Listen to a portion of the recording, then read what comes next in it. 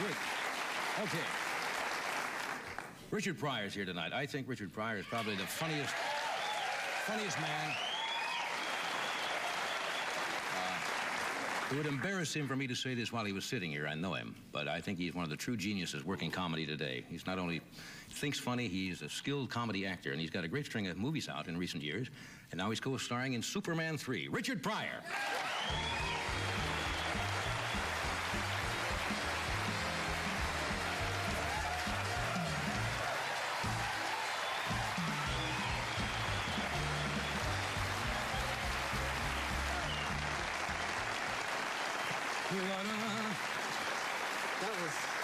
That was funny, man. That was all right, huh? Yeah, I like that. Coming from you, okay. If you thought that was funny, I'll buy that. How you doing? I'm great. I feel wonderful. Yeah, you're looking good. Thank you very much. Yeah.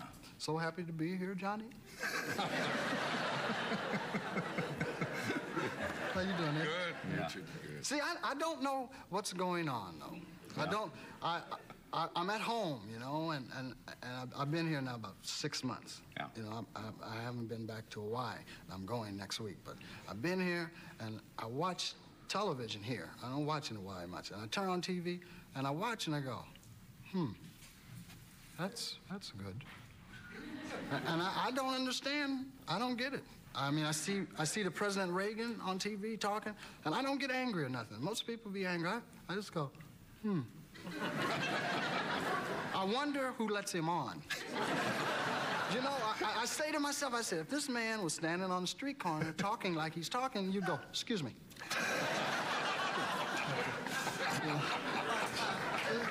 Because they're talking about, now they're talking about something real dangerous. They're talking about nuclear missiles. Yeah. I mean, they're talking about messing up all our Sundays.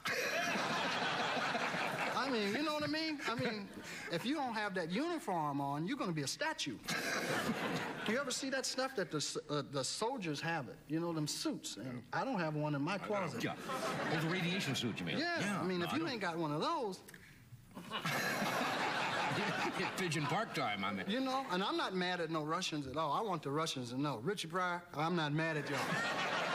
Nothing personal. You know, I don't even know no Russians.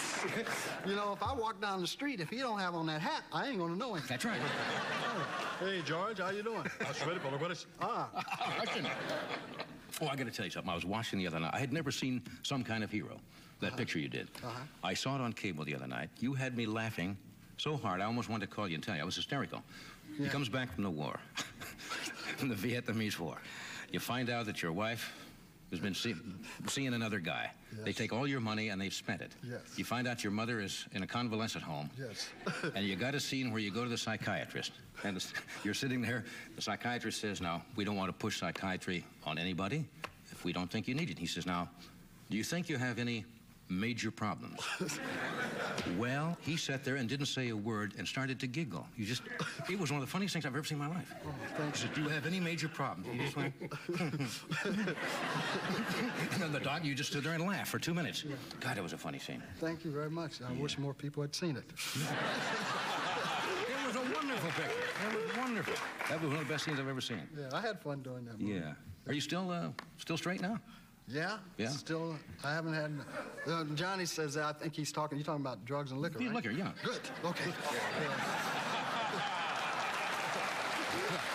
I wouldn't even get into the other.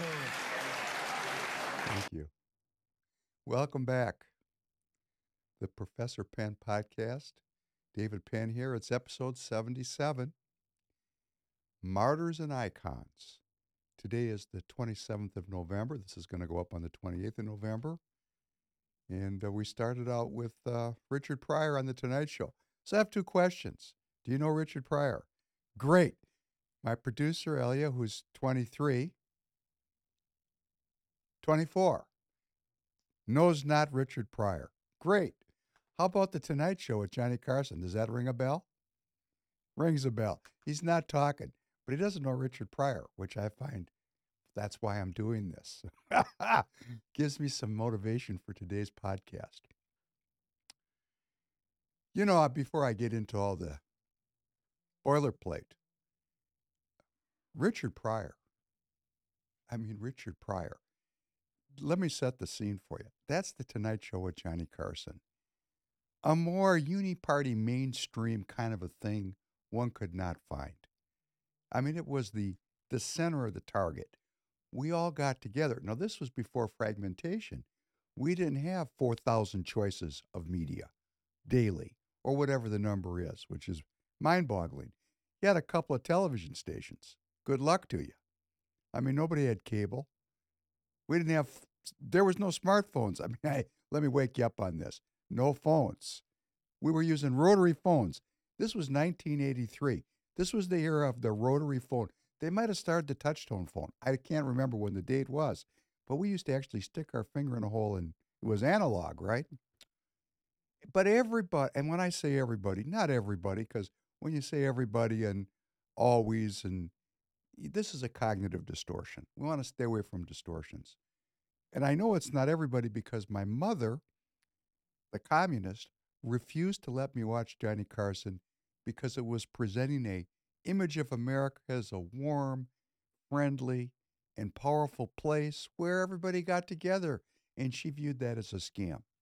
But actually, as a young man in the early 1980s, because I was fully functional. In fact, I owned a business, and I was well down the road to being who I am today. We watched The Tonight Show. There was a great sense of harmony in the country at that minute. Now, President Reagan was down his path to undermine that because, harmony, whoa, if everybody's getting along, that puts a lot of pressure on the leaders. When we're all hating each other, it works a lot better. For them, not for us. And, but Pryor was this magnificent figure. And we're going to delve into this. Today's episode is Martyrs and Icons. We've talked about the four martyrs. John Kennedy, assassinated. Malcolm X, assassinated. Martin Luther King, assassinated. And Bobby Kennedy, assassinated. The four martyrs. And these four martyrs had a big impact. The martyrdom of these four leaders had a big impact on the boomer generation and then, of course, subsequent generations. As it's written, the sins of the fathers are visited upon the sons, even to the third and fourth generation. So this is affecting everyone in the country, whether we know it or not. And as I was in the last episode trying to talk about, why do I think the way I think? Why are we the way we are? How do we get here? So I wanted to take a little time going back, looking at some of these great figures because they're getting lost. We're going to talk about icons, three icons, an icon, a hero, a cultural hero, the three icons, Richard Pryor, James Brown, Muhammad Ali. And at the time, this was supposed to be black icons. It was black, but, this was a scam because I was a young man and these people were icons to me. They were heroes to me, and they were heroes to many in my generation. And they changed human behavior. They changed human culture. And we want to know how we got to where we're at and what happened. So we're going to go back over some of this. Want to thank Free People Radio, truth-seeking media. Nothing could be more important than truth-seeking, not free people. Free people is our meditation for doing it here. But truth-seeking, that's for everyone. And to the extent that citizens do not seek the truth, we end up with half the military hardware robbed away. Because, hey, if no one's looking for the truth, then the criminals can get away with anything, right? PrecinctStrategy.com. Because we have to get involved, or they'll steal everything. PrecinctStrategy.com. Go there. Take a tutorial on how to get involved in the game of politics. And I say this every episode because this is a big part of what we're doing. We're not asking for people to paint a donkey or an elephant on their back. We're asking for people to spend 1 day a year, 24 hours a year, invested in their local neighborhoods and communities by getting involved in their local political parties, getting a vote in the party, becoming what's called a delegate, and in so doing, perhaps saving the republic and by extension saving the world from tyranny, which is descending upon us. We talked in the last episode about creation, the creation myth, Genesis. Now, all of the cultures that we're involved in have a creation myth. And we're in a moment where two cultural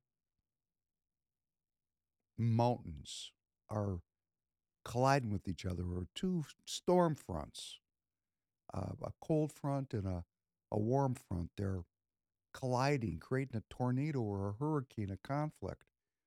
We've got the traditional, spiritually focused culture, what they call Judeo-Christianity in the West, which is an emphasis on Genesis and on God and on man's relationship to the eternal. And it's run into quite a competitor. That would be Marxism and the origin of the species, a completely materialist understanding of human life and human history that's devoid of, and in fact, in opposition to, a spiritual focus. Or as they say in that camp, religion is the opiate of the masses. The opiate. Well, okay, great. Apparently they've never met God. And that's okay. I feel sorry for these people. That's another reason why I'm doing the podcast, because over time maybe we can help some people find their way to truth seeking. So much going on. I struggled with this last night. On the one hand, it was a holiday weekend. Now it's Tuesday night. I hope you're all well. I hope you had a great Thanksgiving. We're not really back in the work groove. It's about 7:30 in the morning here on Monday. I'm not really back to work yet. And nobody's really going to get back to work until the middle of the afternoon. And I was thinking about, what am I going to present? Because there's so much heavy news. Oh, my goodness gracious. No, we're going to have one more episode tilted a little bit more to the entertaining and the historical and a little bit less to the current events. But make no mistake about it, current events are really moving at a breakneck pace. And we're going to cover later in the week Geert Wilders, who's a Trump-like figure in the Netherlands, has been elected by the Dutch people as the top vote getter, his party, and he'll have the opportunity to form a government there. And he has a very anti-immigration, anti-EU, anti-globalist group.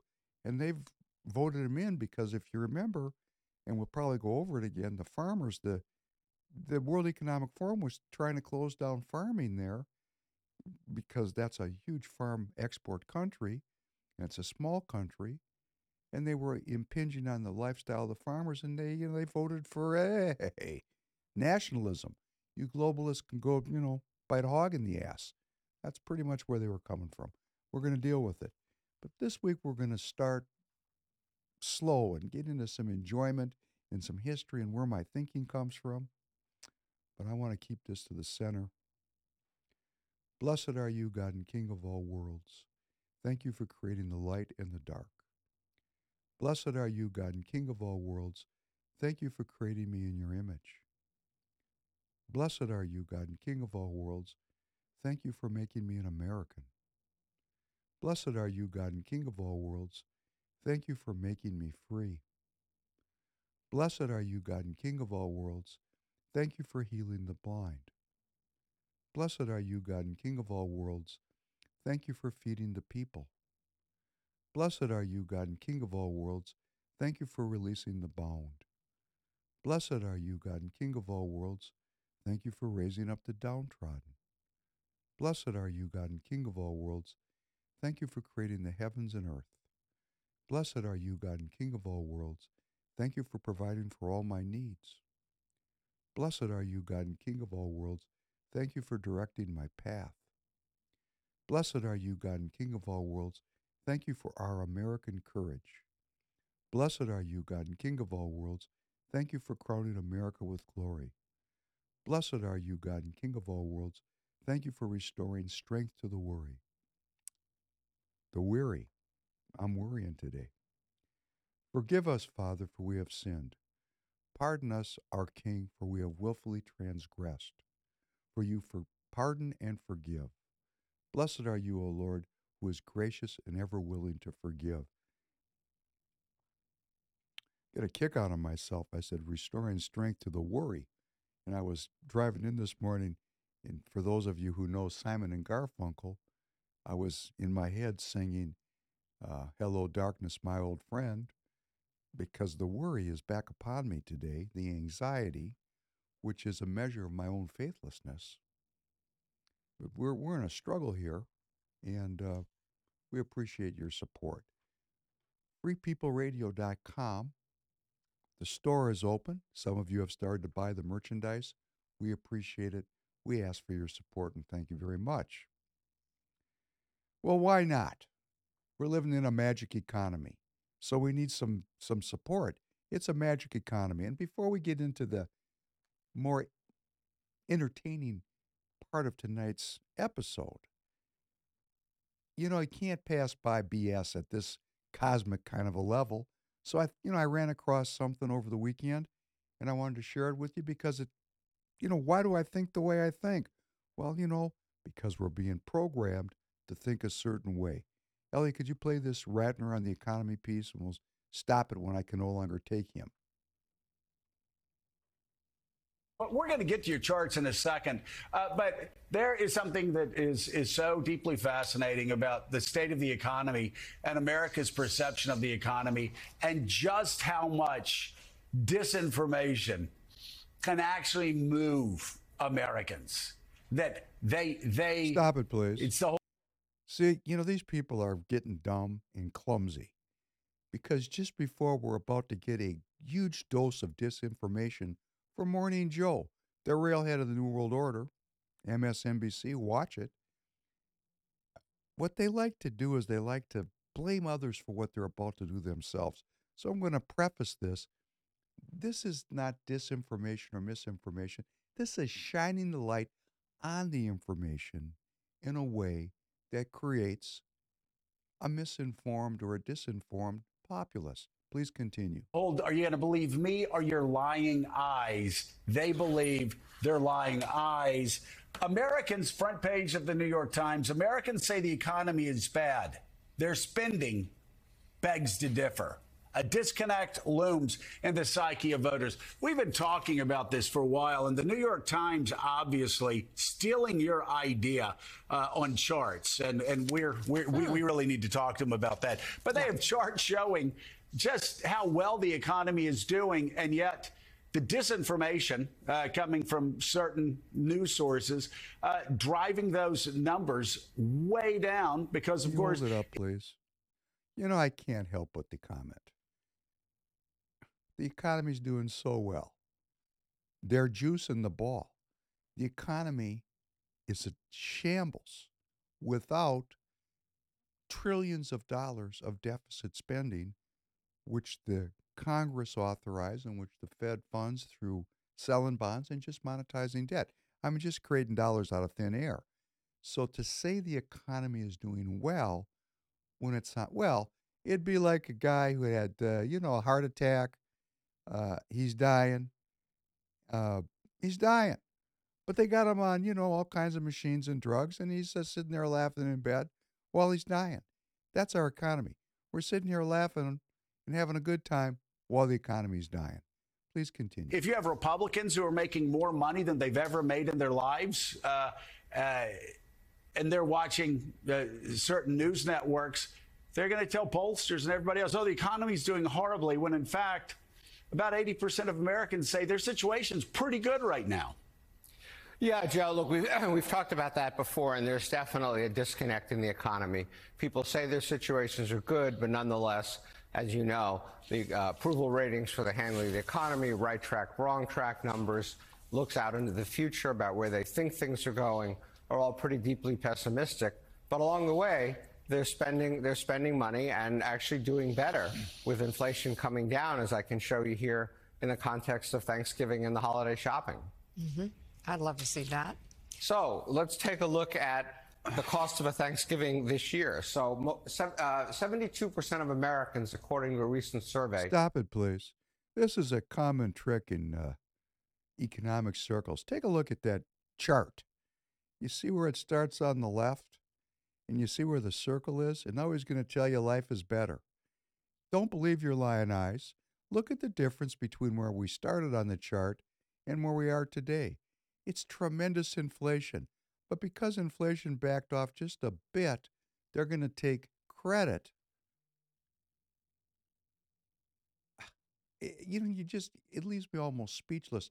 The level that these people are willing to go to gaslight me and it's just assume I'm stupid. Look at that. I mean, they've just put it right up there for you to look at. Look where you started. Look where we are. Oh, but it's better. Please continue. Thought the cost of Thanksgiving would actually be higher this year. In fact, the cost of Thanksgiving, according to the Farm Bureau and the Bureau of Labor Statistics, is going to come down slightly. It's going to go from $64.05 last year to $61.17 this year. That may sound low to those of us who live in cities, but that is the national average. Now, in fairness, we did have a run-up in the kind of COVID era. It was down as low as $49, but still, this is good news. Probably to your point, a surprise to Americans who think prices are just going up.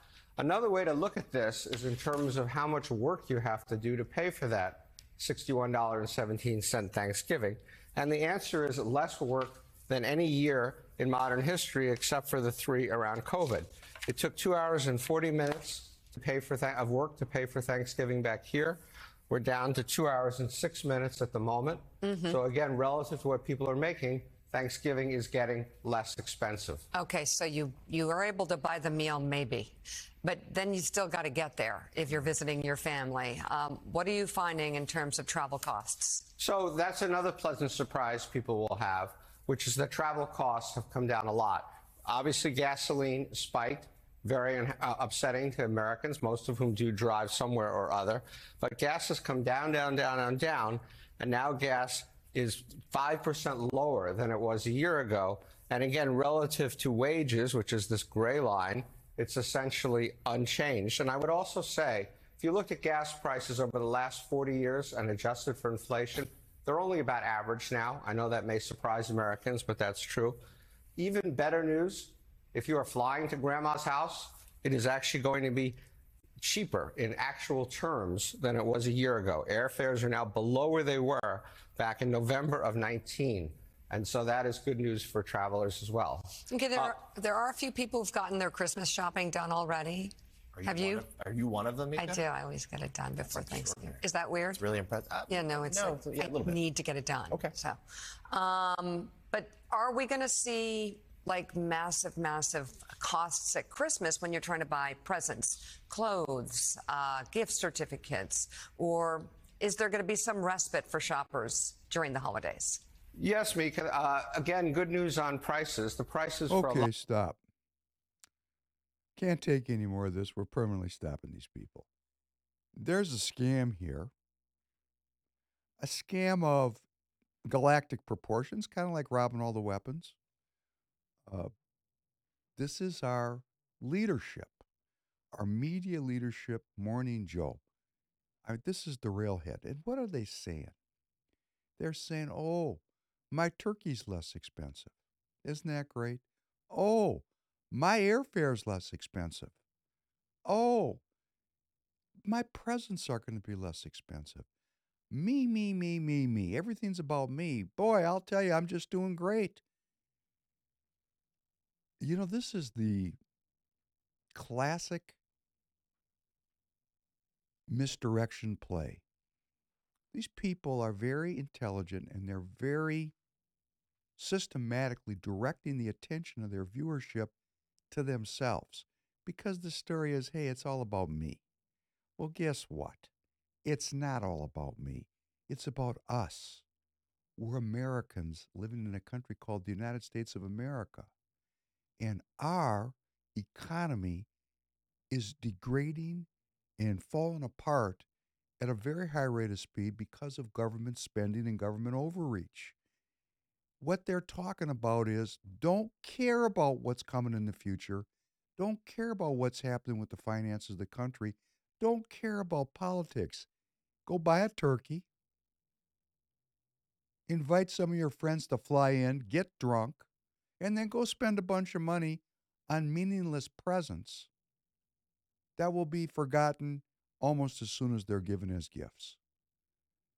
Be self-interested. Be self-absorbed. Be a narcissist. Avoid political participation or the search for truth. Avoid getting involved. Anything but that. Anything but getting involved for one day a year. So their entire motif is to focus me, the viewer, on how great I'm doing, which I'm not doing great. They can't fool me. So stop, Joe. Don't BS me. Let's talk just a little bit about what's really going on. Play this piece, Financing the Government Debt. Oh, this is a great one. One of the big developments in U.S. fiscal policy is a direct result of elevated interest rates, the rapid rise in the cost of financing the U.S. government's debt. Interest expense for the U.S. federal budget in fiscal year 2019 was $885 billion before the massive federal spending to cushion the economy from the worst of the pandemic. Interest expense as of Q1 2023 was running at an annual rate of $1.2 trillion. Since the long-term Treasury bond yields are currently lower than short-term Treasury bill rates, the U.S. Treasury may decide to increase the share of debt issued in 10, 20, or 30-year securities. Even so, interest expense will only go higher as low-rate debt securities mature and are refinanced with much higher-rate debt securities. Our conclusion is that the U.S. economy is going to have to adapt to an era of restricted monetary policy accompanied by an era of highly constrained fiscal policy, because the interest on the U.S. federal debt is eating up a bigger slice of the available spending. That's your economy. Okay, now, that's the truth. That's the truth. The interest on our debt is now $1.2 trillion annually. Put it in some context, the country of Mexico, their entire country's output is about 1.8 trillion. So we are spending, we the people, we are paying $1.2 trillion in interest. Who's getting the interest? The interest is the profit. The money gets lent out in the form of securities. Or in the case of the Federal Reserve, sometimes they just monetize the debt and create the money out of thin air and have a paper transaction, and then they collect interest on air. I mean, the scam here is so mind-boggling. Well, let's just put it on a par with. Can you play this last piece? We're going to play this again just because it goes hand in hand. Pentagon fails the audit, please. Pentagon fails the audit. There you go. Another year gone by, another Pentagon audit failed. The Defense Department's taking a sizable chunk of your paycheck. However, it's unable to prove how it's actually spending those tax dollars. Tom Dempsey explains what auditors found or didn't find in its annual evaluation of the Pentagon's budget. Tom, you would think this much money, most Americans, we can't do anything about it, but we are demanding answers. A lot of money we're talking about here, Adrian. For the 6th year in a row now and counting, the Pentagon has failed its yearly audit. Look, the Department of Defense has around $4 trillion in assets. We're talking about weapons and other supplies. But this audit report found that around half of those assets can't be accounted for. Federal government agencies face yearly audit. Thank you. That gets the point across. Half of those assets cannot be accounted for. So they know. It's $4 trillion assets, $2 trillion disappeared. Oh, and there's another trillion of interest being paid on the debt. We're not going to get down to the local governments where everything's getting robbed, because everything's getting robbed. We're getting robbed. We're paying taxes. It's going to pay interest on debt, which is money that was poorly spent. The money that is spent, half of it's getting the hardware that's being purchased with the money that's spent, half of it's getting robbed.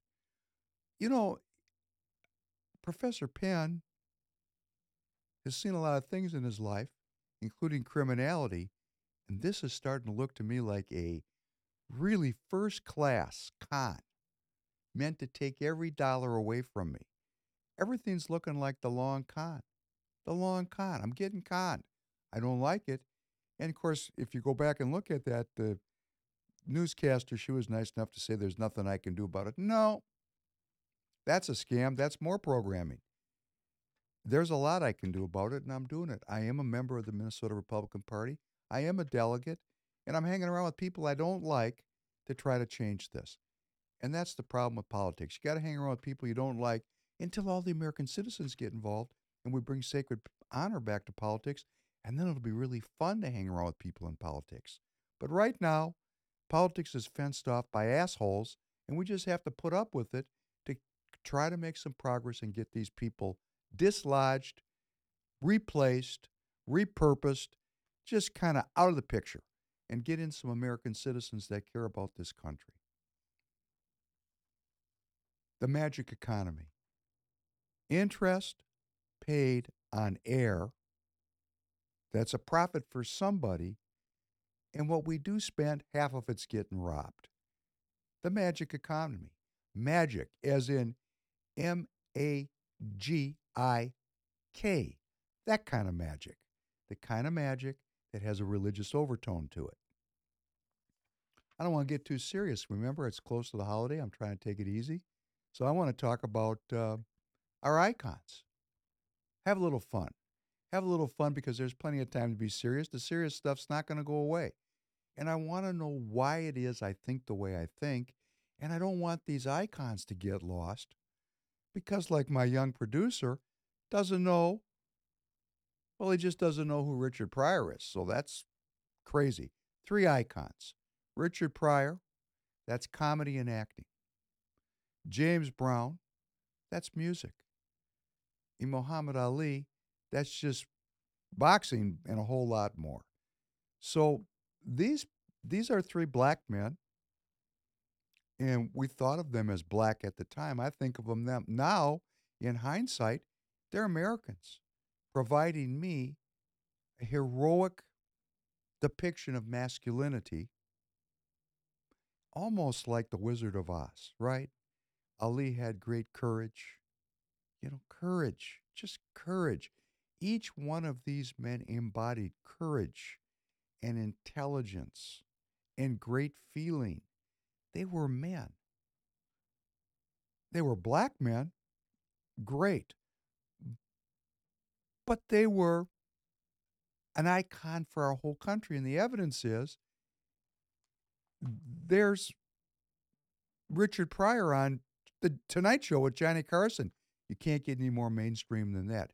And you can't get any more radical than Richard Pryor, as we're going to see down the road here a little bit. And then you had Ali, who was a black Muslim. And I want you to listen to his rhetoric now. And this is on the Dick Cavett show, which was kind of a highbrow Tonight Show. We're talking about mainstream media. Could you just play this piece, Ali on Cavett, please? Mohammed, what do you do these days now? It seems I've sometimes wondered what you're doing. It's really strange. I'm actually more busy now than I was boxing because at the time I was boxing, I had to go in training for like 3 months before a fight. Yeah. And like immediately after a fight, I was signing for another one, and I was like on the streets for like 3 weeks, and then I was back in training. And I fought as much as 3 and 4 times a year, and training 3 months for each fight. I was mostly in camp. Mm-hmm. But I'm more busy now than I was, more active in the ring. For an example, I was in Pittsburgh yesterday and toured about 3 black high schools in one day, encouraging the youth. A lot of gang wars are going on. They're shooting each other and sniping at each other on the streets. And the principals mentioned that with the things that I have done and sacrifices I have made, I'm about one of the few people that they might listen to. So I went, and they did listen, and a couple of the gangs got together, and we had a little secret meeting, and they shook each other's hand and said they're going to try to stop fighting and shooting. A lot of them are taking dope, and a lot of the girls are going into prostitution. And we went to the schools, we talked with the various groups, and we had a good time. And I'm on a college tour also, and my agent, Richard Fulton here in New York, says that look like we're going to be booked for another 2 years in the colleges. And I'm also franchising about 500 restaurants called Champ Burgers. We have 5 of them in the Miami area. Champ Burgers? Champ Burgers, right.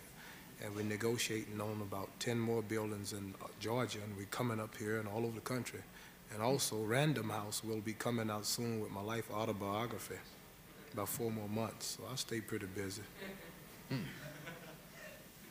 That's pretty good. Is there any how do you stand now with the possibility of going to jail? Oh, I don't know. I'm just waiting any day now. Do you think about Do you think about that, though? Do you ever think what you'll do if you Well, yes, go? you think about it at nights when you're in the bed. You think about, you know, if I went this way, what could have happened if I went this way, and I've figured it all out. Yeah. No people gain freedom until some have to die, some lose their wealth, some give up money. And like I would say, the white race, when your people first got here, they didn't have these cameras and televisions and jet airplanes and air conditions and Howard Johnson's and Holiday Inns and Americana and Hilton hotels. They had to fight the Indians, watch their daughters raped and scabbed. Took 6 months to go from here to Los Angeles. Now you can do it in 3.5 hours. But nevertheless, they kept fighting and cutting down the trees. And they didn't see this, but they made a way for the present whites to rule. And the Japanese in World War II, they had these flights called suicide missions. They knew they would die, but they ran that plane, right? His life meant nothing when it came to the freedom of his daughter, his son, the future of his nation. And I would say, like the astronauts, 3 white astronauts almost got stranded in space, and their wives are waiting, and the children were worried because they could have been out there now, still in orbit. Yeah. But for the progress of white America in space, 8 astronauts died on the ground, and 3 almost not got back. But whenever people want to really make progress, some have to sacrifice a lot. And I like to say, white America right now is spending $30 million a day in Asia. Black and white boys are dying unjustly for nothing just to free somebody else. So why should I worry about going to little old jail to free my poor people who's been catching hell here for 400 years?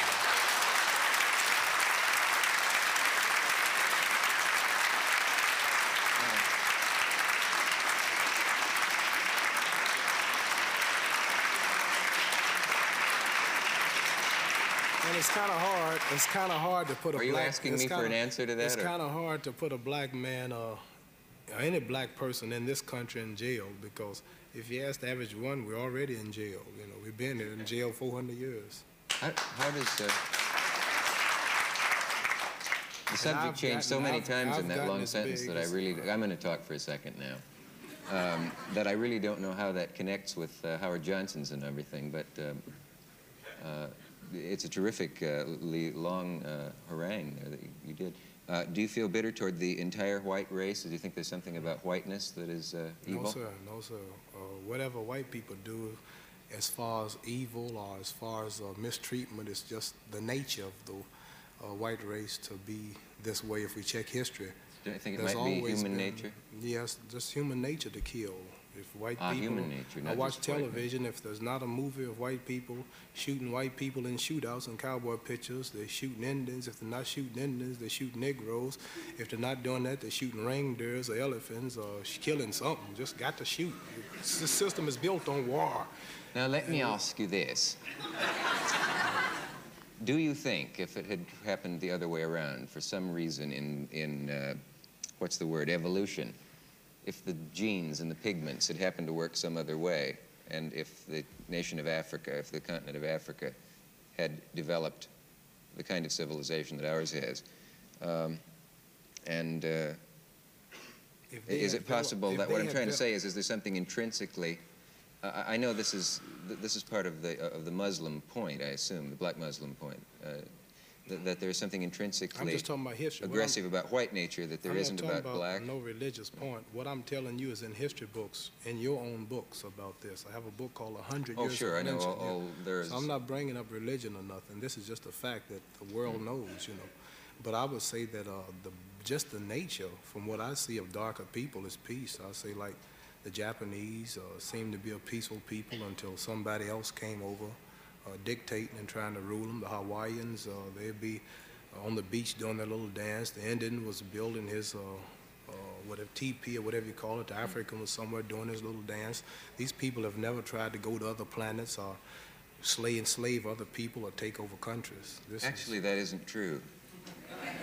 If you took, for example, let me just, I don't want to get in an argument with you, but Tahiti, for example, is always used as an example of the paradise that the white man came and destroyed. But if you look into the history of when, I'm an expert because I just read a book about it, Captain Cook, but that supposedly peaceful paradise where people did nothing but pluck breadfruit off the trees and make love and had no disease until the white man got there, actually had a number of unpleasant aspects to it, like the fact that they strangled infants at birth to keep the population down, that there were live human sacrifices. So I know that there have been outrageous injustices against the black people in this country, but it doesn't really get us very far to talk about something as if the white man were some sort of intrinsic devil that no other race is. You are right. What you said was the truth. The thing that you all have done to us is worse than the devil you told us about under the ground. How would you like it if I were to lead into a commercial now? Whatever you want to say, but when you say After devil, this message you're right. from our local stations, we'll return. Oh, that's quite shocking, that dialogue right there on primetime television with Dick Cavett. I mean, this was some very open dialogue. And the one I liked the best, the one that I resonate the best with, this whole system's based on war. What Muhammad Ali was trying to articulate was that our system, and he was really didn't say it was the British, the crown model of slavery, drugs, and piracy, didn't articulate it well. Well, that's what's great about intellectual research and pursuit of truth. We become more succinct in our understanding of the issues and how to describe them to each other. We're using models. The models are imperfect.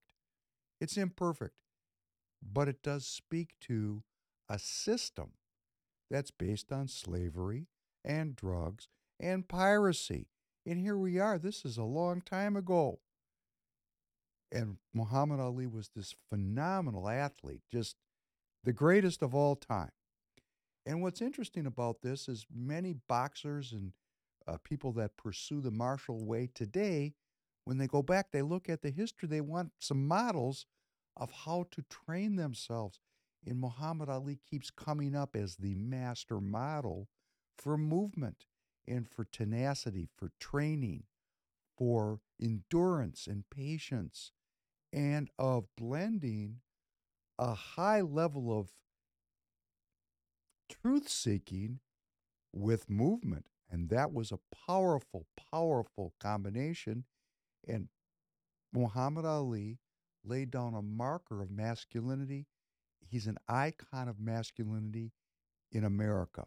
And let's just give him a tribute piece. Let's just take a little look at what drew our attention to him. Well, he told me to bet my life that you wouldn't go 3 rounds. Well, if you want to lose your money, then bet on Sunday. Oh, may I ask you Because this? I'll never lose a fight. It's impossible. Tell him. It's impossible. Never lost a fight in your life. Ask any of my fans when the last time they lost.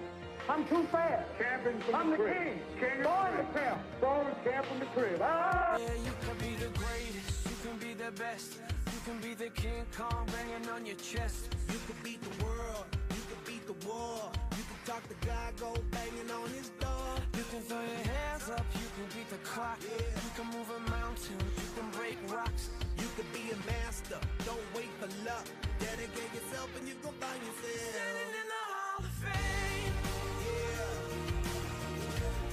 And the world's gonna know your name. Yeah.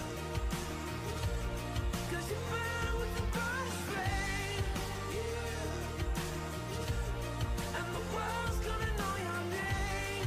Yeah. And you'll be on the walls of the Hall of Fame. You can go the distance, you can run the mile. You can walk straight through hell with a smile. You could be the hero, you can get the gold. Breaking all the records they thought never could be broke. Yeah, do it for your people, do it for your pride. Are you ever gonna know if you never even try? Do it for your country, do it for your name. 'Cause there's gonna be a day when you're standing in the Hall of Fame. Yeah.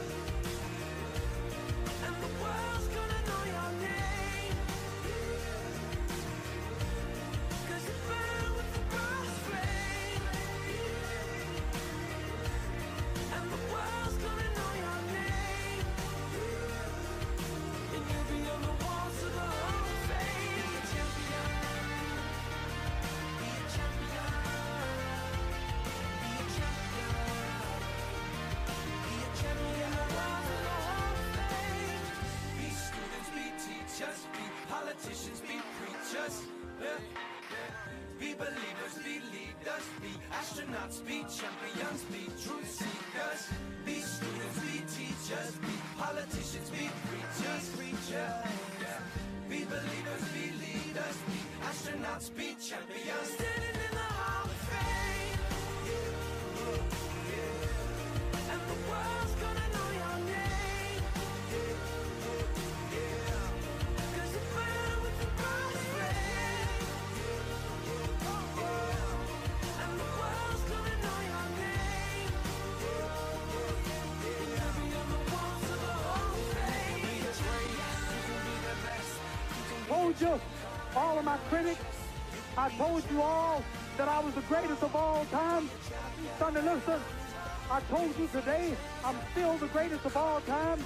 Never again defeat me. Never again say that I'm going to be defeated. Never again make me the underdog until I'm about 50 years old. Right. Then you might get me. I told you, I'm the real champion. I told you, I'm the champion of the world. All of you bow. Fantastic. Just fantastic. I was working out on Sunday in my special place where I do my special thing, and I was dancing around thinking about Muhammad Ali's footwork. That's the impact, and the impact is ongoing and forever. We might not see it, we might not feel it, we might not know it's there, but that doesn't mean it's not very powerful in our culture, and that's why I'm sharing this. That's why I'm sharing this. We don't want to lose this. And we don't want to lose Richard Pryor. Now you're going to see Richard Pryor, young man. Okay, now Richard Pryor was the Muhammad Ali of comedy, fearless. He was on the cutting edge of racial thought, and he made it into an art form, his expression thereof, his feelings, his thinking, his courage. And much like Muhammad Ali, he was accepted into the mainstream. He was not marginalized. So great was his artistry. I'm going to say, watching comedians, there was nothing new in comedy between Richard Pryor and Dave Chappelle. Everything in between was a bunch of Richard Pryor wannabes. Let's take a look at the master model himself. State penitentiary. It was something. Oh, you're applauding for that? Arizona State Penitentiary, real popular. Oh man, it was strange because it's like 80% black people. And what's strange about that is that there are no black people in Arizona. I'm not lying, they bust motherfuckers in. And I was up there, and I looked at all the brothers, and it made my heart ache. You know, it's all these beautiful black men in the joint. Goddamn, warriors should be out there helping the masses. And I felt that way. I was real naive, right? In 6 weeks I was up there, I talked to the brothers, you know, and I talked to them. Thank God we got penitentiaries.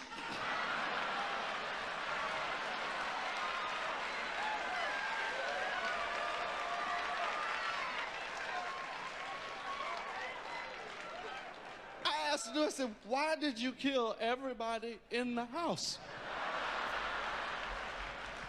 Because they was home.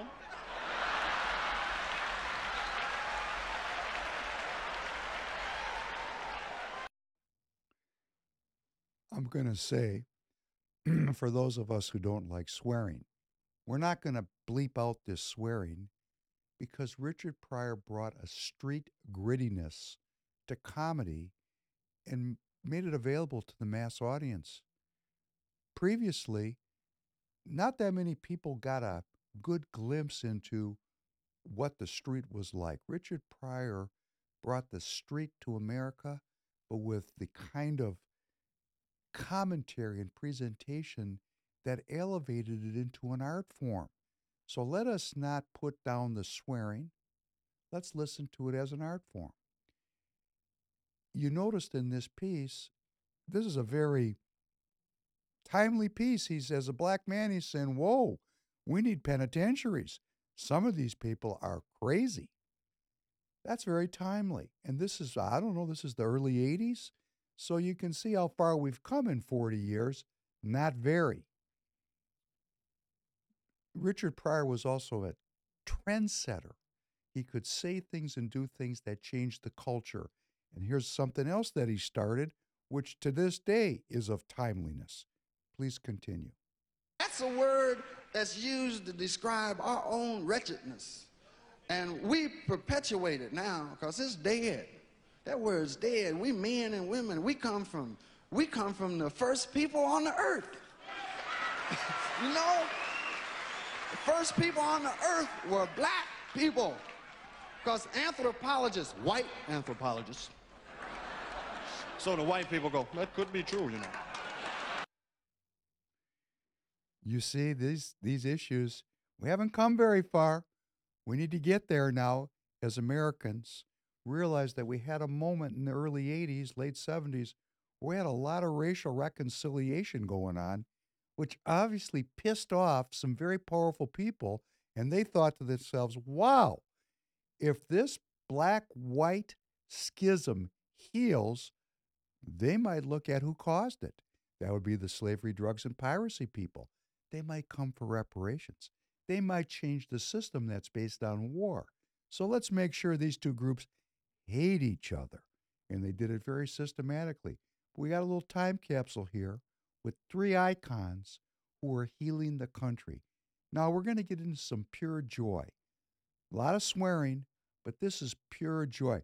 My young producer Ellie is going to realize now he's missing something. Let's play this piece and look at the acting, how great this acting is. Richard Pryor on the Mafia. Thing I might have ever done in my life was once I worked at a mafia nightclub in Youngstown, Ohio. I was 19. I was 19 years old, right? And I didn't know shit about the mafia. My father was the baddest motherfucker I'd ever seen. So the mafia didn't mean shit to me. I did not relate to the mafia. Right? And I worked with this lady, Satin Doll. She was the star of the show. Beautiful black stripper, right? Because usually in those days, they had like, in clubs, they had a singer and a stripper and an MC. I was the MC. And she was the first black star I ever met, Satin Doll. Yeah, because Duke Ellington had written a tune about her. You know, that's what she used to dance to and act. She was beautiful. She was 60 then. Oh, this bitch was fine though, man. I'm not lying. Lena Horne didn't have shit on her. And she was crying backstage, you know. And then I got to get to Buffalo. They won't pay me. I said, who won't pay you? Club owners. Well, I said, oh, that motherfucker gonna pay me. Bet that. And now this is how ignorant I was. I had a cap pistol. You know them blank starter pistols? I busted into the office with this motherfucker in my mouth. All right, give me the money, motherfucker. Doing my best black shit, you know. You know that shit usually scare Whitey to death.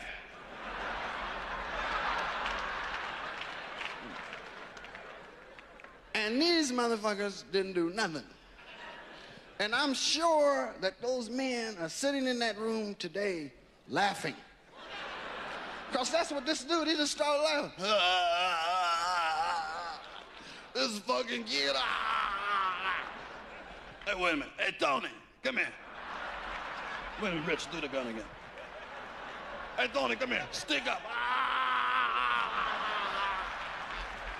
This fucking kid, come here, you fucking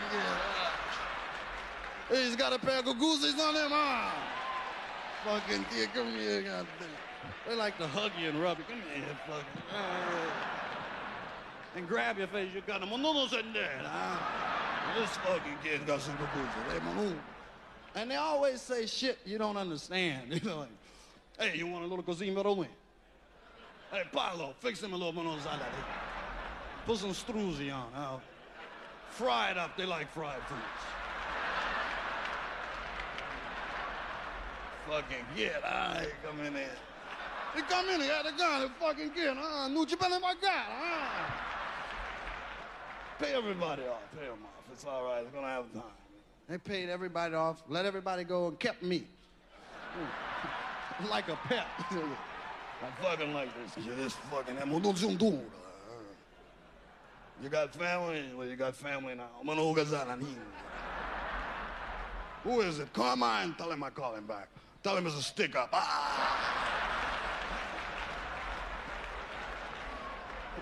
And these motherfuckers start telling murder stories. Hey, you remember when Guzzi? Hey, remember when I made my fucking bones? Me, I had to go away. It was Cleveland, right?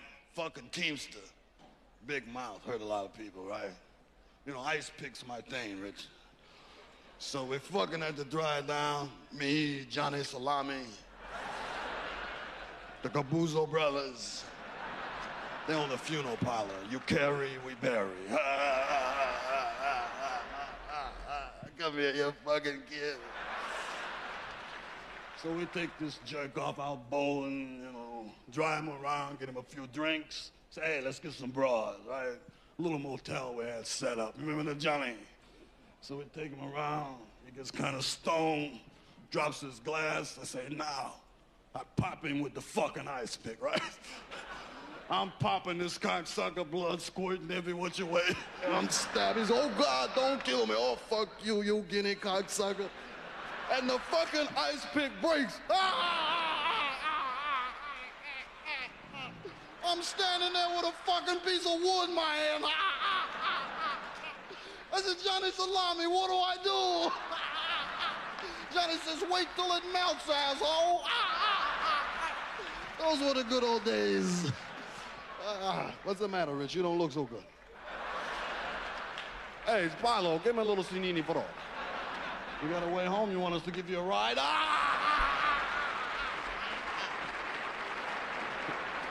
Don't go out with the mafia. Because you can't buy them dinner. If the motherfuckers they always like to take entertainers to dinner. That's good. And they That's take you good. to dinner. Thank you so much. Well, I see you had a smile on your face there, young man. Pretty good, right? Pretty good.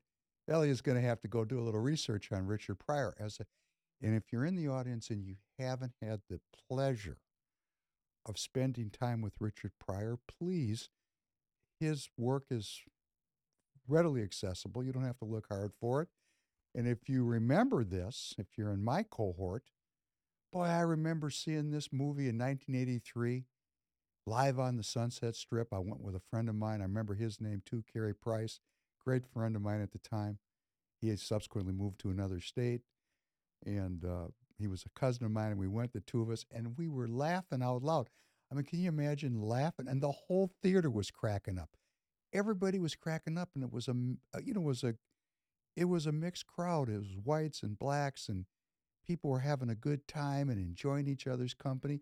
They were transfixed by the artistry. It brought us together.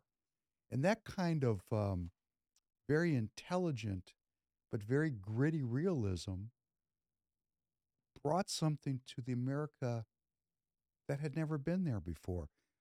Let's just go with one more piece, because Pryor could actually get into the minds of, he could anthropomorphize animals. He could make things, he just had a way of describing things. Let's play this piece about the jungle. But in the jungle, if you see a rabbit, you get nervous. Because the rabbit be looking at you and I'm like, roll the window up there. It's just a rabbit, fuck you. There ain't no rabbit ever looked at me like that.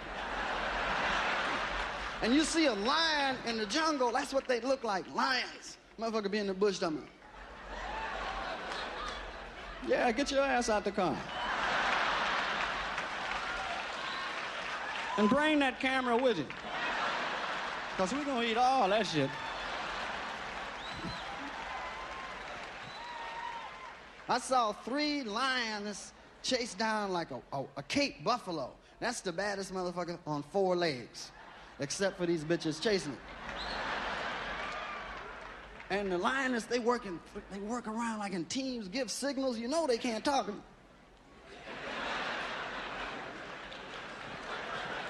And the buffalo saw one of them, right? And he tipped away from the rest of the herd. What was it?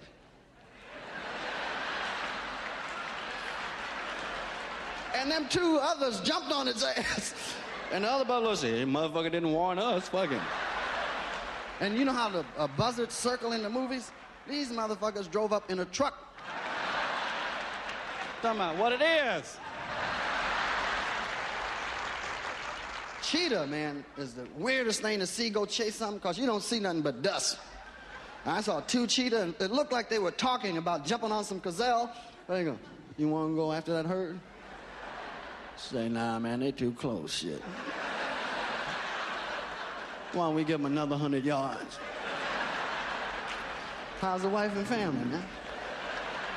You know, it's gonna be tourist season soon. I got an arm last year. They're about far enough. You ready?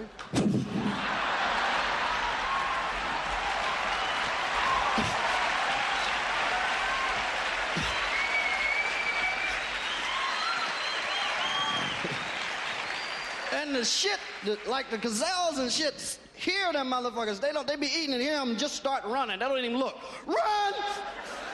And the motherfucker that can't hear is in trouble. What? Cheetah! Huh? Cheetah! What? Cheetah! What you say? It's your ass! I got you! I saw one of them gazelles, though, make a move on a cheetah. It was embarrassing. The cheetah got pissed off, too, because he's ready to get the gazelle, and the gazelle said... And that motherfucker fell 400 yards trying to stop and got up. I'm gonna get you, motherfucker. Make me look bad.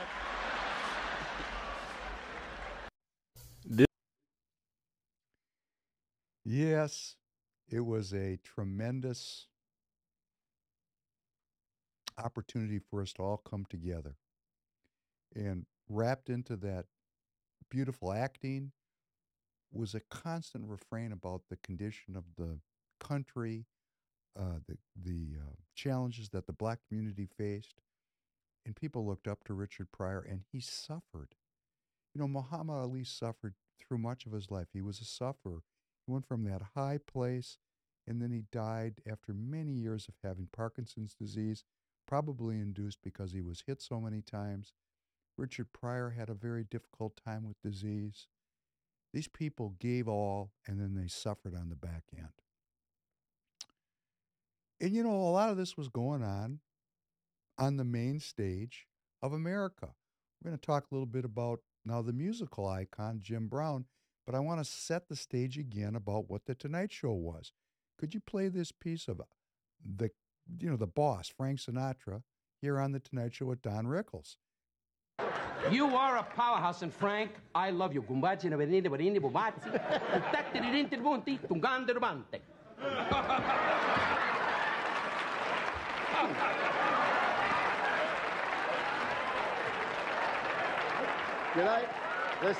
I tell a story about what this man did to me once? You may have heard about this. It was a true story.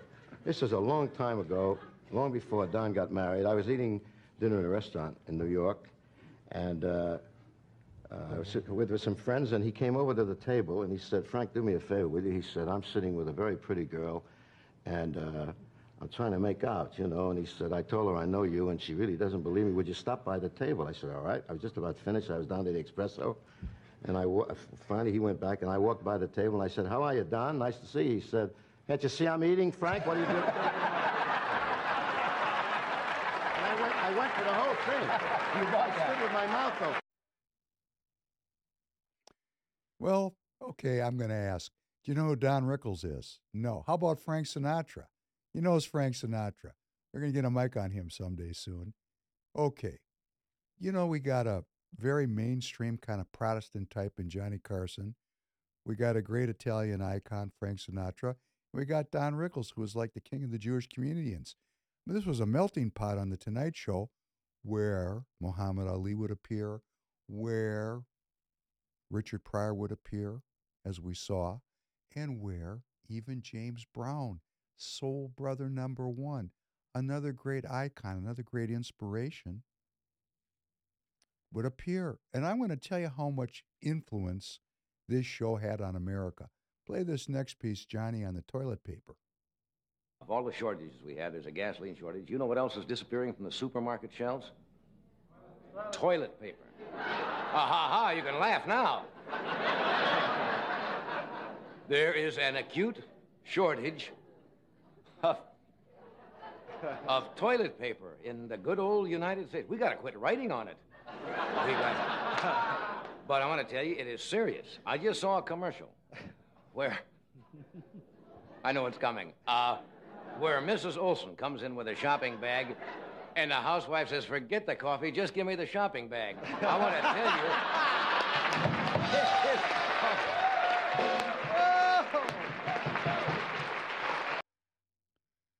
Well, guess what? After that episode, I remember this because I was there.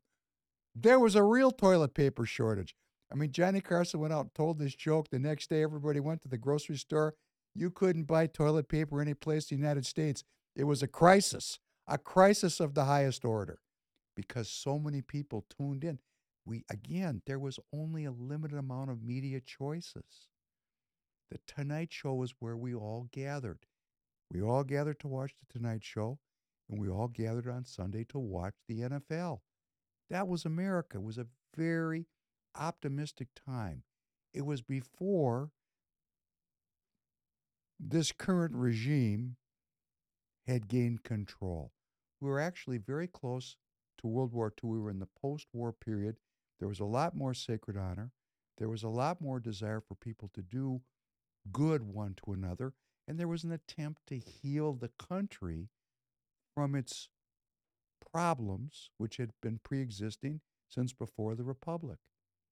And on this great show, which was the center of American culture, here comes James Brown. Here comes Muhammad Ali. Here comes Richard Pryor. These people were radical. We'd never seen anything like this in the mainstream. Black people weren't allowed on the mainstream television. Chinese people were not allowed on the mainstream television. I mean, Bruce Lee tried to get on television with his own show. They said, no, we really can't have Chinese people on television. I mean, this is where we were at. The barriers were being breached. The boundaries were being broken. Healing was afoot. Let's take a look at James Brown on The Tonight Show. Else, would you welcome, please, James Brown.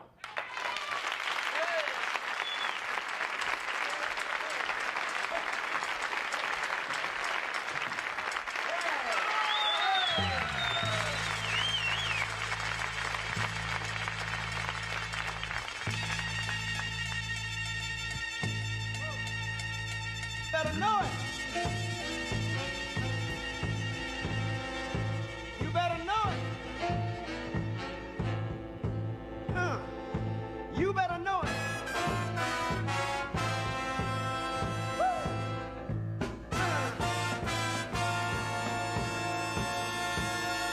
The hitman don't get you, then slaughter will. Streets don't deal with your funky mind. Soon be killed. You better know it. Fight for what you think is right. Don't give up. Fight it when you know you're right. Sure enough, got to dig on him. He's the man was organization, kind, love, and slim. You better know it. You better know it. Time to turn around. That means it came from front to back.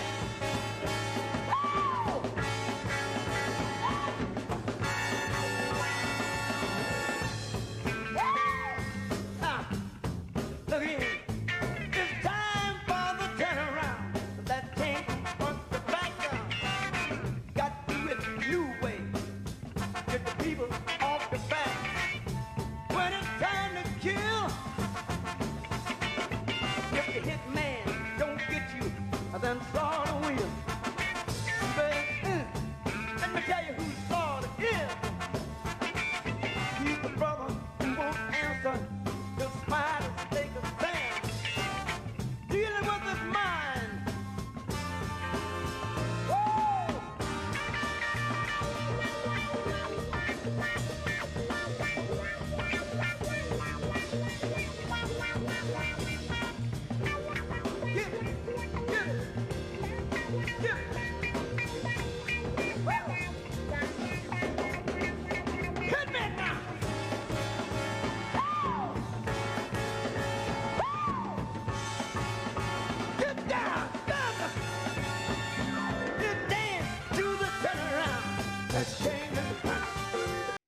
So I'm going to set the stage for you here.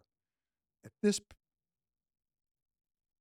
moment in time, there were people in this country who had never met a black person, but they all watched Johnny Carson. And they tuned in to Johnny Carson and they saw James Brown, and whoa, this was a mind blower. I mean, we look back on it, it doesn't seem that novel. But what Johnny Carson was doing is he was giving a stage to the radicals of the black liberation movement, the three icons, Pryor, Ali, Brown. And there was a whole other group of folks that were more politically scoped, yes. And, you know, like Malcolm X. I mean, Malcolm, I don't think ever appeared on The Tonight Show. I'm going to go look it up. Maybe he did. The point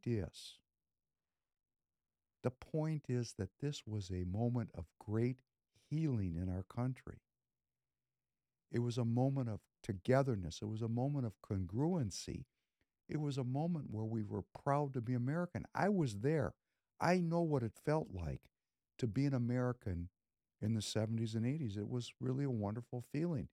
And of course, we went to sleep being narcissists. We didn't protect the freedoms of the country. We didn't protect the institutions of the country. We didn't protect the tradition of the country. We went and pursued our own narcissistic desires, broke the seals, and here we are. It's 2023, and we've gone to hell in a handbasket. And it's been the boomer generation that brought us there. You know, now the boomers, some of them are going to say, well, it was upstream of us. Well, maybe it was. But freedom takes maintenance, and we didn't do a good job maintaining the freedoms of the country. And now we have to, you know, bring things back into a healing state. And we have these great icons to lead us forward. They have redefined masculinity. They've redefined what it is to be an American. And as I said, at that time, they were defining what it was to be a black American. We didn't know that they were defining what it was to be American,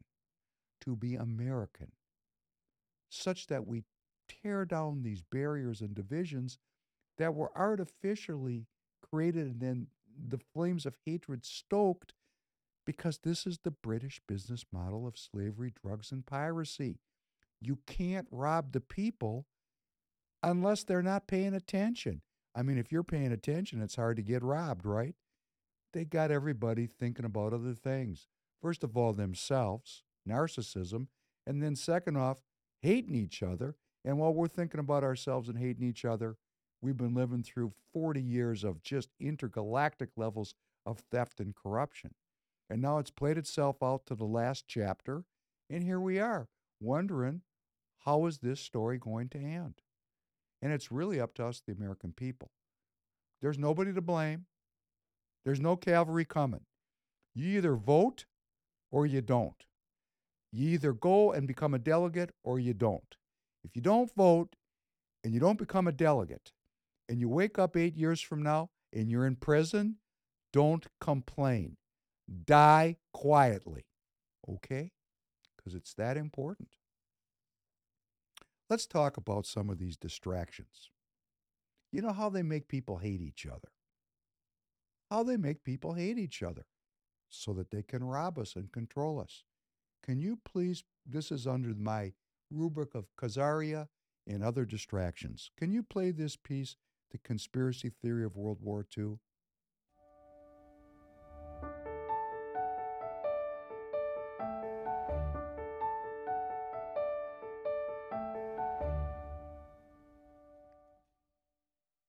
Nazi anti-Semitism was, of course, a form of hatred and a form of disdain and contempt, but it was something else. It was an interpretation of ongoing events.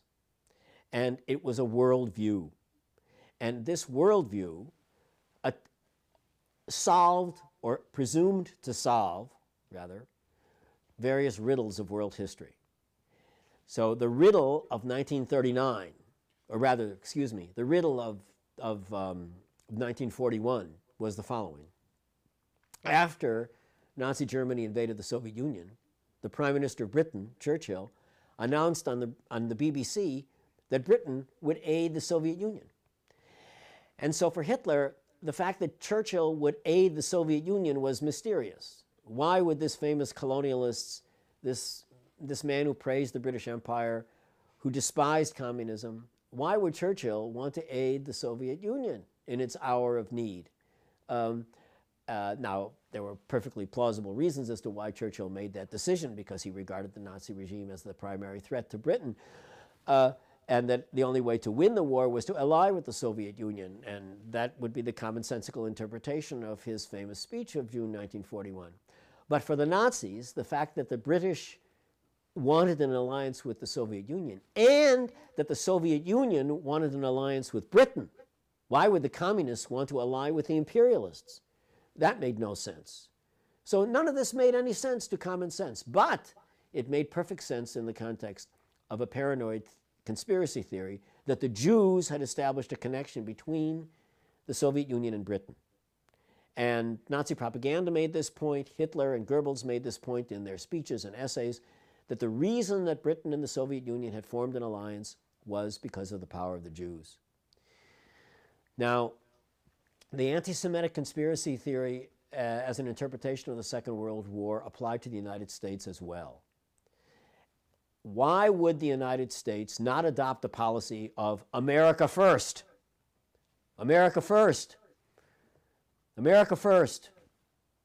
We should not be involved in Europe's problems. It's none of our affair. America first. That's what Charles Lindbergh said, Father Coughlin, the anti-Semites in the United States, the quote, isolationists. This doesn't concern us, what's going on in Europe. America first. And Hitler asked, why would the United States, which has no national interest whatsoever in what happens on the European continent, be interested in intervening in this war? This is a mystery as to why the United States would involve itself in this war. It's none of their business. But now we have an interpretation as to why the United States is intervening in this war. It's because Franklin Roosevelt is the President of the United States, is because Franklin Roosevelt doesn't believe in America first, because he is a traitor to American national interests, and because Franklin Roosevelt has been captured by the power of the Jewish lobby and his Jewish pals from New York City, the center of Jewish power. And that is why, in opposition to the national interests of the United States, Franklin Roosevelt is driving the United States into a war against Nazi Germany. And why Franklin Roosevelt and the United States are forming an alliance with the Soviet Union. So yet again, the anti-Semitic conspiracy theory of the Second World War demonstrates why these mysterious events that otherwise are completely inexplicable to anybody with an ounce of common sense. Why would the United States bother itself with a war in Europe if it wasn't for the power of the Jews in New York, who are sending non-Jewish boys to Europe to lose their limbs and lose their lives so that the Jews can win a war that they will benefit from and become very wealthy as a result of? And that's what the German government told the German people. And they told it to them again and again. And the longer the war went on, the more the war came home in the form of the air war against Hamburg and Dresden and many other cities. When 600,000 German civilians died under the bombs of the British and American air forces, when whole working class districts went up in flames and people in Hamburg jumped into the canals of the city and died in the boiling water in a firestorm. Horrific events. What Joseph Goebbels said, the propaganda minister, was that the Jews have done this to you. It's the Jews who are gaining revenge. You see, we were right. We said they would come and kill us all, and now they're doing it.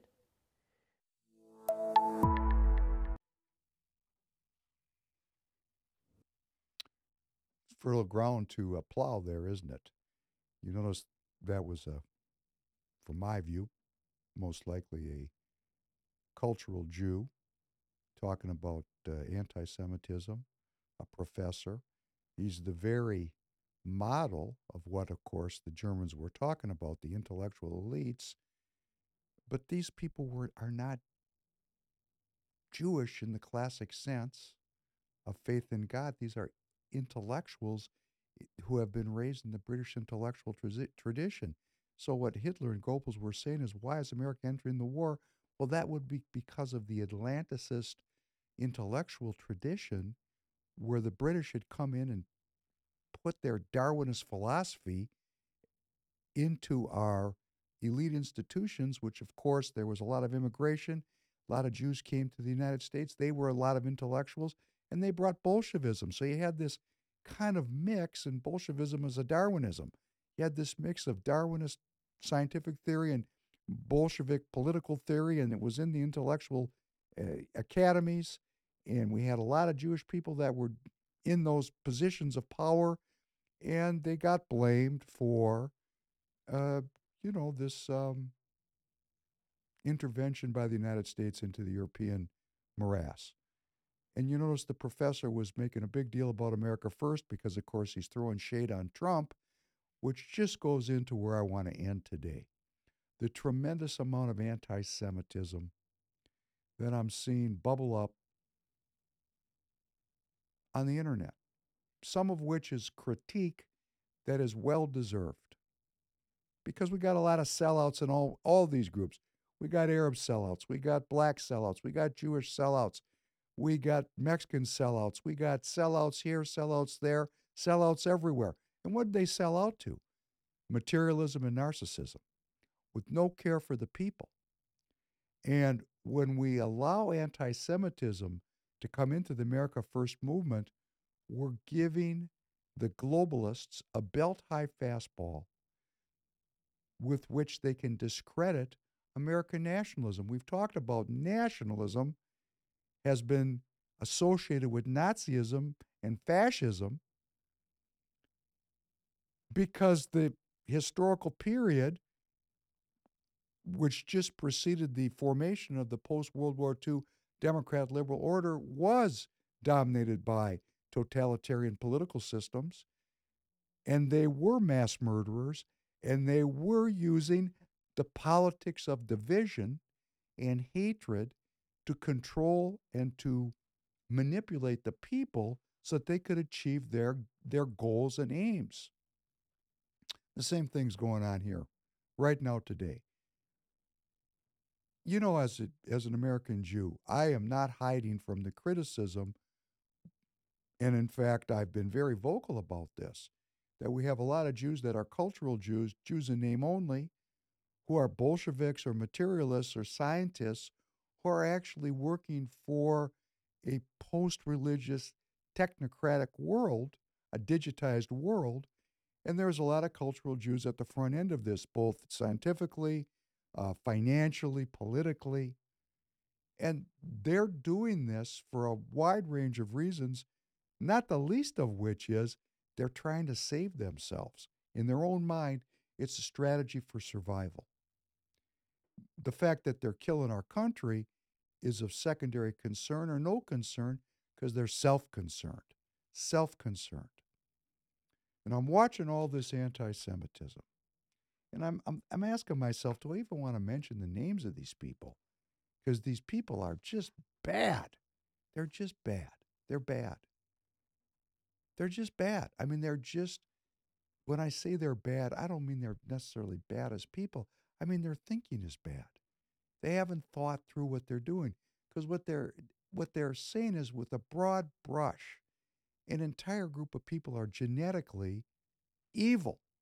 They're blaming it on the Jews. And in fact, they go so far as to say the people that are Ashkenazi Jews are not really Israelites in the prophetic tradition, that they're really, descended from a group called the Khazars, the Khazarian Empire, which is between the Black Sea and the Caspian Sea in medieval Europe, that this group of people converted to Judaism, and that's who the modern Ashkenazi Jews are. That's their theory. And, I look around at the evidence. There's evidence on both sides. There's evidence that says that there is an Indo-Turkic Khazarian root to Ashkenazi Jewish genetics and to the language.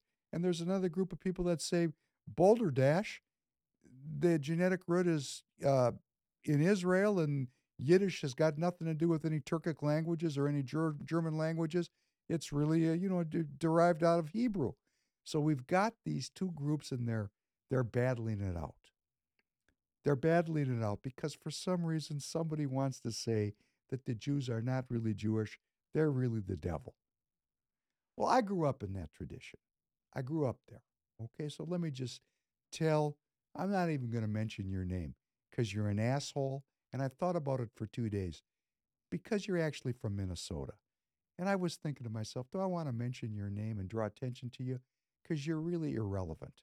You're really irrelevant, and you're on this thing about the Jews every time you tweet. I'm not mentioning your name because you're an intellectual midget. Because what you're saying is that a whole group of people are in charge of everything that's bad in the world, that the Jews are the cause of all this problem that we're facing. Well, where's the Saudi conspiracy, the Turkish conspiracy, the Chinese conspiracy, the globalist conspiracy? You mean the Jews are running all these groups? Wow. If that's the case, I missed my ticket to get on the train of the International Zionist Conspiracy.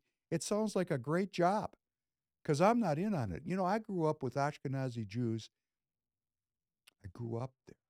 I want to say this to all of you. These people were not materialists. They did not chase after money. They prayed always with all prayer. They were concerned with the relationship between themselves and God, between man and God. That's all they thought about. That's all they did. I was raised there. We were praying constantly, all the time. Now, did these people miss Christ? Yes, they did. Did I miss Christ? No, I didn't. I did not, because I had the revelation of Jesus Christ in my own life. And I'm just going to say to these anti-Semites that are saying that the Jews are against Christ, hey, how long is 2,000 years in God's speed? What is God's speed? What is man's speed? Why are we of so little faith? Those of us who profess to be Christians yet want to broad brush the Jews as not even being Jewish. What kind of goofy thinking is this? Do we not all believe in God? Do we not have faith in God? And if we have faith in God, why are we taking it into our own hands? Why are we not concerned with the log in our own eye before we start picking out the cinder in someone else's eye? Why are we judging when we're told, judge not lest you be judged? Our institutions are corrupt. Judaism's corrupt. The Catholic Church is corrupt. The Justice Department is corrupt. Why are these places corrupt? Why are our law schools corrupt? Why are our universities corrupted? Why? Because every place there is the search for truth, evil will attack. Why would evil waste its time on people that are not doing anything? I mean, if you want to make sure that you don't get any feedback about truth, just sit around and watch reruns of, the Three Stooges, or, that's too good. You might get an evil if you watch the Three Stooges because there's truth there. I mean, if you're just going to sit around and watch reels all day long, shorts all day long, hey, nobody's going to mess. You're not going to get any good. You're not going to get any bad. You're lukewarm. And it says in Scripture, God will spit you out because you're lukewarm. You're not making a statement. If you pursue truth, I have pursued truth, and I will make an admission. I have been pursued by evil, and I have been taken off my path by it more than a time or two. I'm working on myself. So in the perspective of the Jews, what the Jews are, let's play this piece by Noam Chomsky, because this is a great liberal, great thinker, revered. Let's listen to what he says about this Khazarian myth, because it summarizes this quite adequately. Are you familiar with the Khazar theory? There's a theory, it's widely accepted as anti-Semitic, that Ashkenazi Jews come from the Khazars and they're not Levantine. But DNA tests. It's not anti-Semitic. It's a question of fact. So Shlomo Sand, for example, has argued that, I think probably exaggerated, but it's simply a question of fact. If my ancestors from the Ukraine have Khazar roots, changes nothing.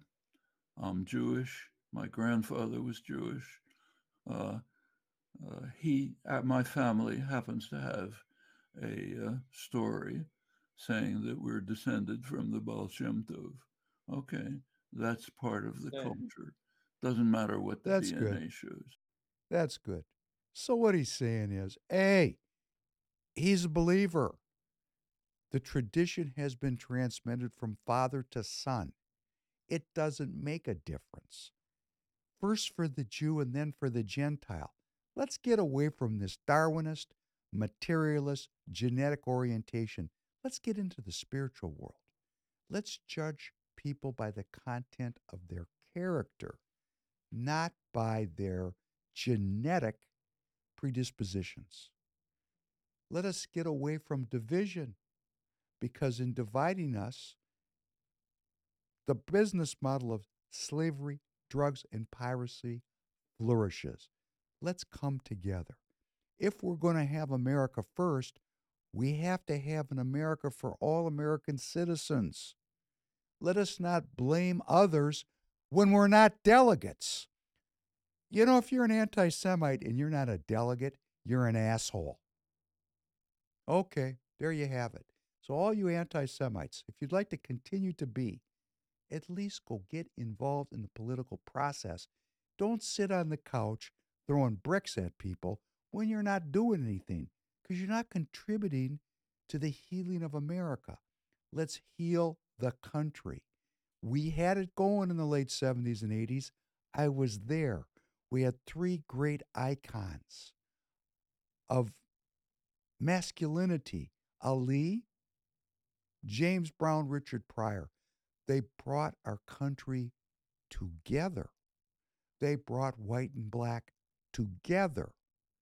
Let us bring man and woman together, black, brown, white, together, whatever that means. We're Americans. We're Americans. We have a spiritual tradition. We're not ethno-nationalists like the Chinese or the Israelis or the Russians. We are a diverse nation brought together, one nation under God. One nation under God. We hold these truths to be self-evident, that all men are created equal, that they are endowed by their Creator with certain unalienable rights, that among these are life, liberty, and the pursuit of happiness, that to secure these rights, governments are instituted among men, deriving their just powers from the consent of the governed. And on that note, I want to wish you a great week. Thank you for joining. Go to the store. Thank you for your support. And we look forward to seeing you Thursday night. Be well. Father soul, soul brother number one, James Brown.